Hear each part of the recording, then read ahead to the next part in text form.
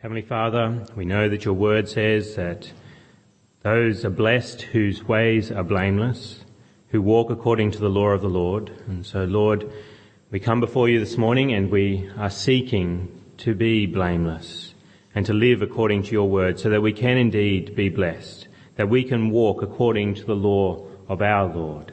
So, Lord, we pray that you would help us as we listen to your word this morning to become more like Jesus Christ, who was the true blameless one, and in whom we can find true blessedness. And we pray this in Christ's name. Amen.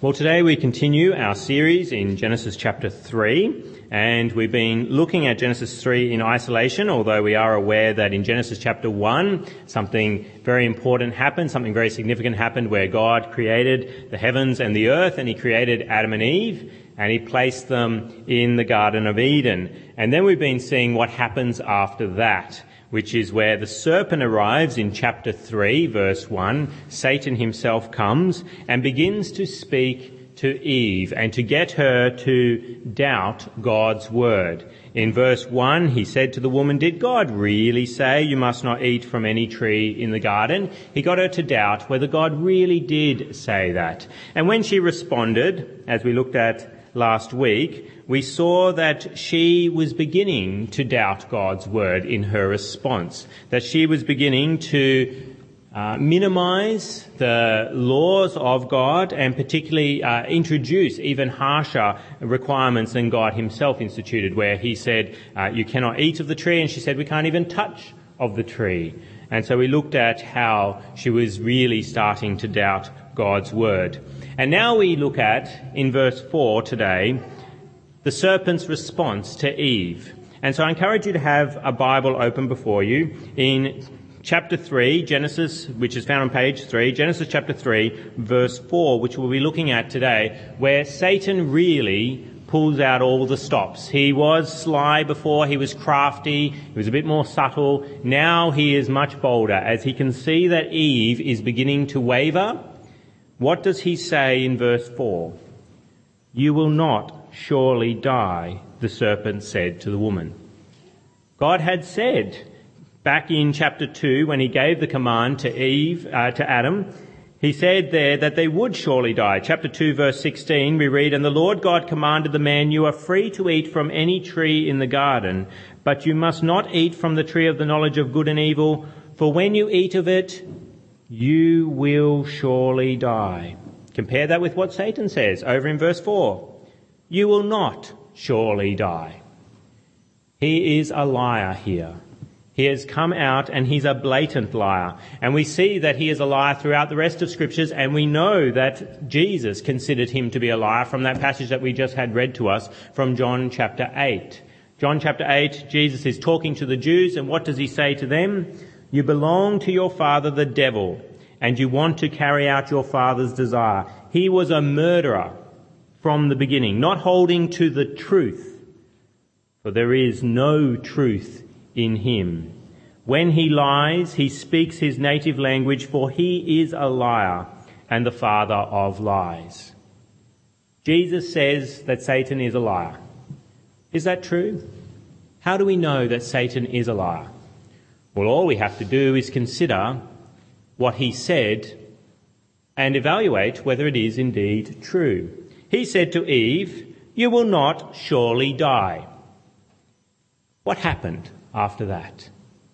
Well, we know that Eve did surely die, that Adam surely died, and Adam's descendants, one after another, surely died. If you were to read Genesis chapter 5, where it gives a genealogy of Adam and his descendants, one after another, it says again and again, if you read through that passage this afternoon, look at it carefully and see what happens at the end of every paragraph. It says that the person died.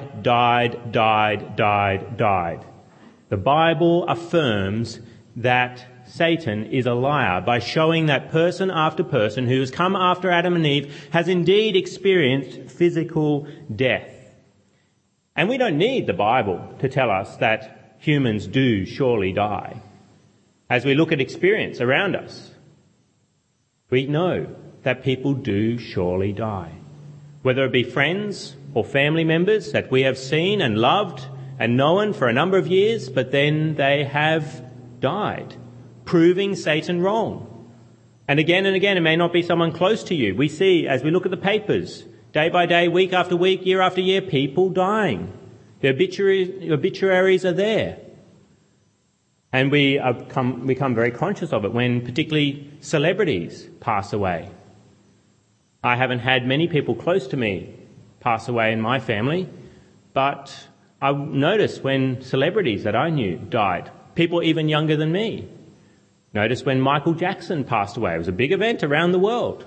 Here was someone very famous, and he passed away. It can be a celebrity like that, or it can be an infamous person like Saddam Hussein. Most of us have witnessed that Saddam Hussein did indeed die.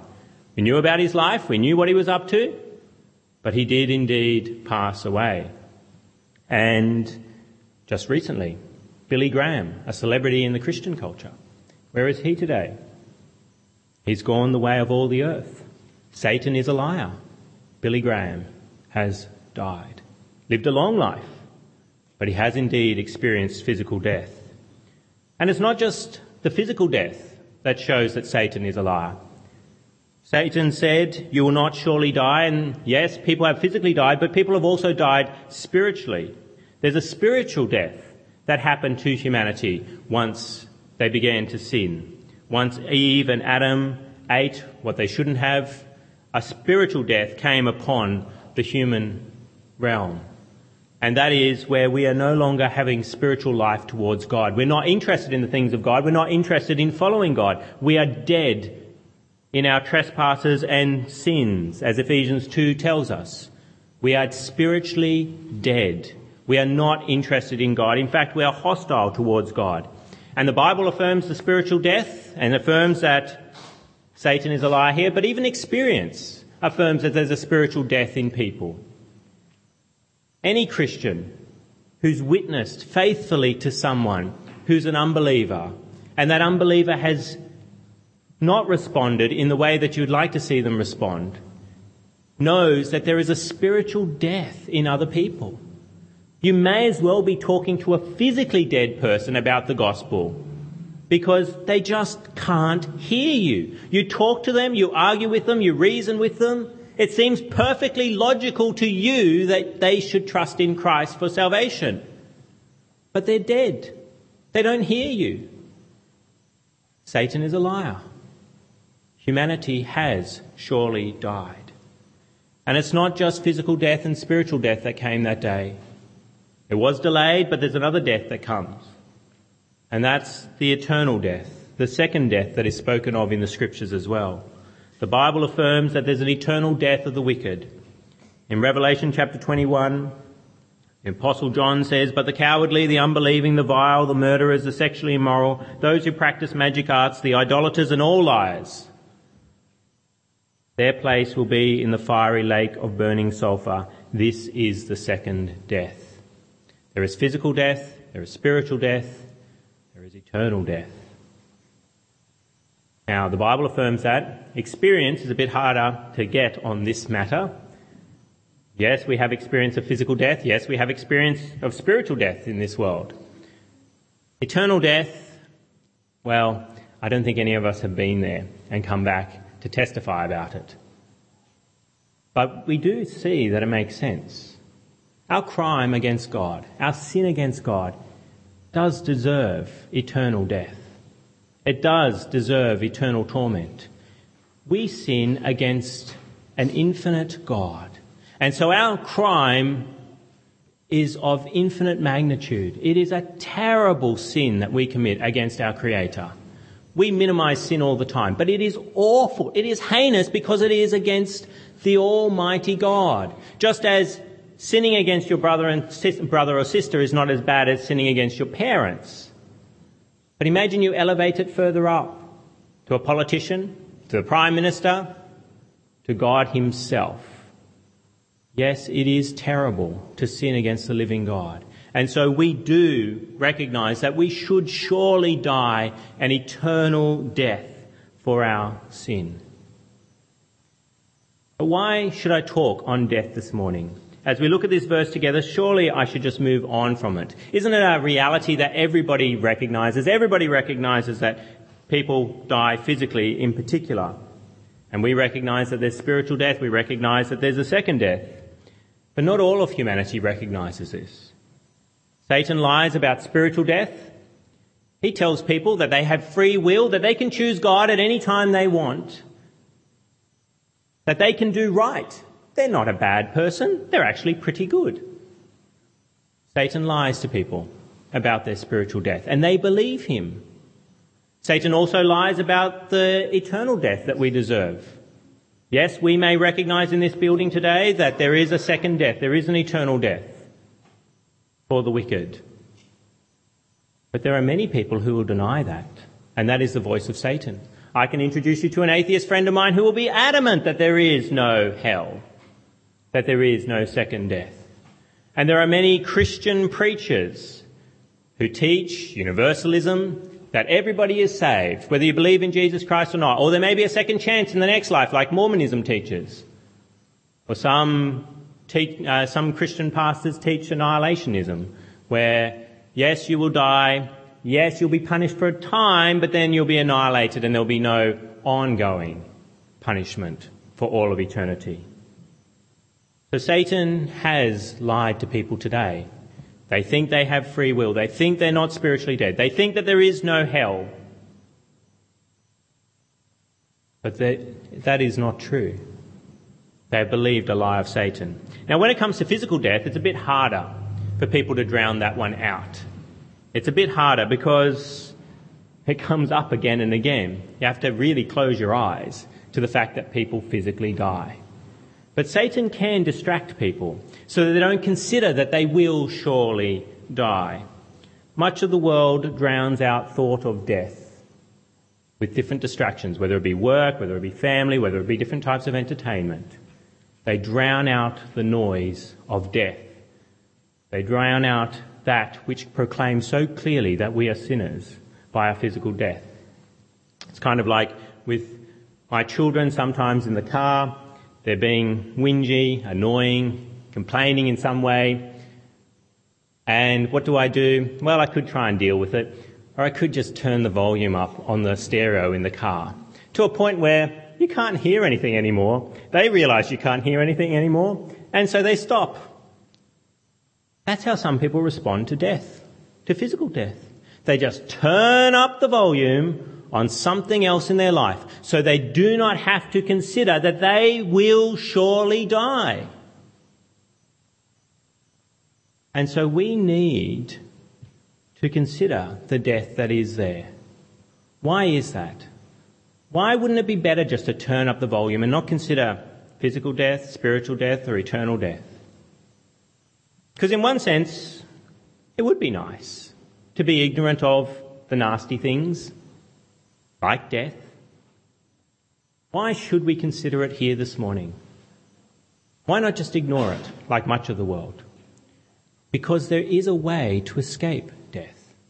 If there was no way to escape death, yes, then let's turn up the volume. Let's minimise it in our lives and forget all about it. But if there is a way to escape death, then it's worth considering death and using a fear of death to drive us towards that way of escape. Now, some people in the world have really cottoned on to this. And I'm speaking of those who are fitness addicts and food addicts. They've realised they're dying. They've realised that if they continue to eat and have sedentary lifestyles where they don't exercise, then they will die a lot quicker. And so they've gotten serious about physical death. I've been watching a documentary on it's called CrossFit craze that's there in America, where these people do all kinds of different physical activities to make themselves healthy. And it's incredible what they can do. I'm flat out doing a push-up just normally. These people do handstand push-ups, up against the wall, handstand, and then actually do push-ups. They are into this because they fear physical death. They really want to make sure that their bodies are healthy. And then there's people who go on food crazes. They understand that physical death comes, and they recognise that much of what people can eat isn't actually going to prolong their death. Instead, it speeds up their death. And so they evaluate all types of food, and they have different types of diet, whether it be juicing diets or I'm quitting sugar. I've watched a documentary on food as well, and these people really believe that they can solve the problem of death by eating rightly. It was interesting in this documentary that I was watching, where it may have been a slip of the tongue, but this is what he said. He said, if you get serious about what you're eating, he said, those people who get serious, they'll find that they can live a life not just being fit and trim, but actually feeling how they've always wanted to feel in a body that works properly and that stays healthy forever. He actually used the word forever. And as you watch these documentaries of these people who work out like fitness junkies, could you say, and food junkies, they're so serious about food, you get the perception that they really do think they're going to live forever, that they've found the way of salvation from death. It's fitness and food. They've gotten serious about death, but the problem is they're on the wrong path. They haven't found a cure for death. Every meal, every drink, every push-up, all it does is prolong the inevitable. A long life is not really a long life. It's a long death. We don't live ultimately in the land of the living. We live in the land of the dying. We live amongst dying people. And yes, some people have recognised death, but they think that they can escape it with the wrong methods. There is only one way to escape the death that is proclaimed in the Scriptures and proclaimed in our experience. And ironically, that salvation is by a death, by one death. Jesus Christ and his death. Jesus Christ died for our sins so that we could live. So that we could live, so that we could be spiritually alive, so that we could actually follow God, whereas before we were spiritually dead, so that we can be physically resurrected. We can die physically but live physically again. And we can escape the eternal death that we deserve for our sins. Instead, we can have eternal life. We all died in Adam that day many years ago in the garden. But some will awaken in Christ. And that's what Romans 5 is very clear on speaking about. Romans 5 is this chapter that speaks so clearly about Adam and his action and the consequences, and then Jesus and his action and the consequences. I'll read for you Romans 5 verse 17, where it says, for if by the trespass of the one man, death reigned through that one man, how much more will those who receive God's abundant provision of grace and the gift of righteousness reign in life through the one man, Jesus Christ? We all died in Adam, but all live through Jesus Christ if we come to trust in him. Satan lied that day to Eve and said, you will not surely die. Everyone has died spiritually and are dying physically, and many have gone on to die eternally. But Christ truly says to his people, you will not surely die. He can say the words that Satan said here so many years ago and not lie. Satan said, you will not surely die, and lied. Jesus says, you will not surely die if you trust in me. Because there is no condemnation for those who are in Christ Jesus. You will not surely die if you trust in Jesus Christ. And how do we know that is true? That he's not a liar just like Satan there? Well, he's proven it by showing he has power over death. How did Jesus Christ prove he has power over death? That he's not a liar like Satan here? By his resurrection. He has shown he has power over physical death. No fitness or food junkie ever did that. showed that if you just have a diet without sugar, you can die, but then you'll come back to life. Your body will be resurrected. If you can do 20 push-ups while you're doing a handstand, you may die, but you can come back to life. Jesus is the only one who has shown he has true power over death by his resurrection. And he has power over spiritual death. We see that again and again as someone who was hostile to Jesus Christ. And I've known people like that. I've known it in my own heart, but I've seen some people who are really hostile to Jesus Christ. And then they flipped. And they suddenly love Jesus, showing that there is life after spiritual death in Jesus Christ. So we need to face the reality of death. We can't drown it out. Why? Because there is a way to escape death if we will face it. If we truly face the reality of death and trust in Christ, not in fitness, not in food, trust in Christ, we can have eternal life. And this is good news for many reasons. But one reason it's good news is because adjusting your diet and adjusting your exercise regime is quite hard. Whereas trusting in Jesus Christ is so simple. Even the dietitians, they're always changing their mind about what's good food, what's bad. Whether it's a juice diet that's the right diet, whether it's all fruit, whether it's all and no carbs. What do you have? Is it no sugar? What is it that will make you live forever? They change their minds. You're never quite sure, and you have to work so hard at it, particularly if you love sugar. And it's the same with fitness. It's hard work doing the fitness regimes that they put out there that you have to accomplish if you are going to live forever, when it's not forever. It's hard. Trusting in Jesus Christ, you can do it right now if you've never done it before. And you can have eternal life right now. Yes, you may have a quicker death if you eat badly and don't exercise. But that won't mean that you die eternally. You can have eternal life if you trust in Jesus Christ now, and that is good news. So we should all know that death is a reality. We should face that truth. We shouldn't ignore it. And so that it then leads us to Jesus Christ, the only cure for death. And this is wonderful once you trust in Jesus Christ's death and know that you have eternal life, because it means you can actually embrace your physical death. You can look forward to dying physically. Why?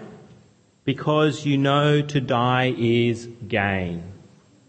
I've actually done something on my phone at the moment. I've got this widget. People don't know what a widget is. I've got this little countdown on my phone that shows on the screen. Every time I unlock my phone and move to a particular screen, there's a little countdown number there.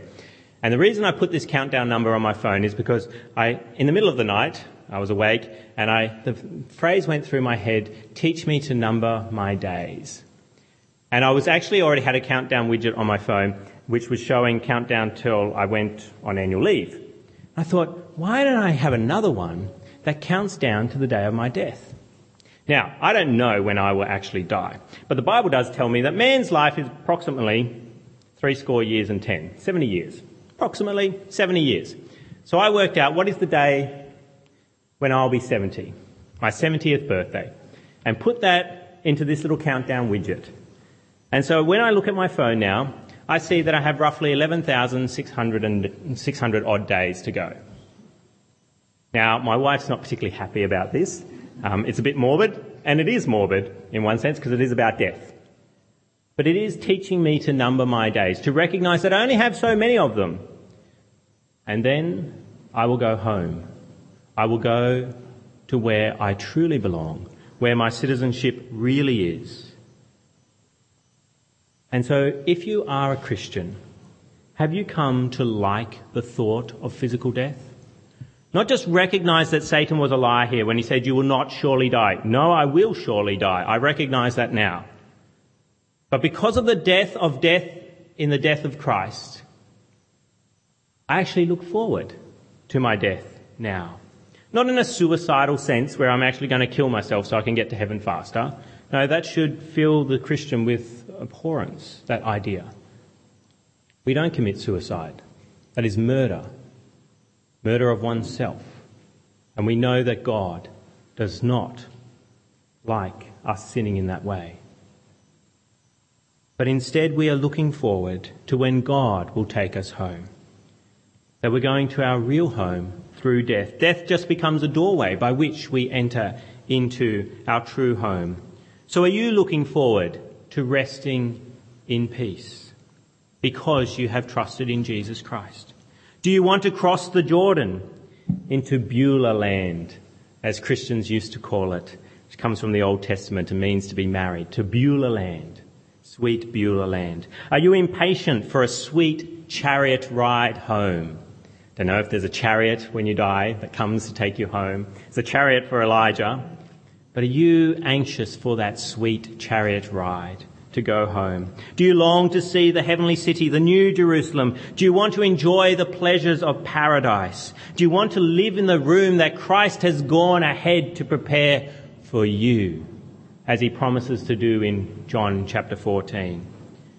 Do you want to see heaven open and the Son of Man sitting at the right hand of God? That's what Stephen saw when he was dying. He saw heaven opened and the Son of Man sitting at the right hand of God, and he fell asleep in peace, even as they were stoning him in Acts chapter 7. Do you want to talk with the saints who have gone before? Friends, family, people from the scriptures who you've come to love as you've read about them? Do you want to receive your crown of glory? Do you want to hear, "Well done, good and faithful servant"? Are you keen for that to happen? And to hear him say, "Come and share in your master's happiness"? Do you want to rejoice around the throne of the Lamb in heaven, praising him? Worthy are you to receive all glory, honour and power. Holy, holy, holy. Are you looking forward to your death because it will take you there to do that? Do you want to see God face to face? See Jesus Christ, your Saviour, in the flesh? You can welcome your death because you know that will happen. Can you say with the Apostle Paul, "For me to live is Christ, but to die is gain"? If you fear death, if when I read those questions there for you, you're still afraid of death, you're still afraid to die physically, then I encourage you, ask God for increased faith in the death of Christ. Pray, "Lord, I believe, but help me overcome my unbelief, so that I don't fear death anymore, but instead look forward to it and welcome it and embrace it, because I know to die is gain." Let's come to our Lord in prayer. Heavenly Father, we must confess that we have often ignored the reality of death, that sometimes we've been tempted to believe Satan himself when he said, "You will not surely die." But Lord, we thank you that we've been able to see from your word and from our lives that death is indeed a reality. But there is also a way of escape, that your scriptures have revealed to us that the death of Christ is the way of salvation. And so, Lord, we ask that you would help us not to fear death, but to trust in Christ and his death, which paid for our sins because we've turned to you. And so, Lord, we pray that you would help us by increased faith to look ahead to the joys that are to come after death, and even welcome death with open arms, because we are going home to see our Saviour face to face. We pray this in Jesus' name. Amen.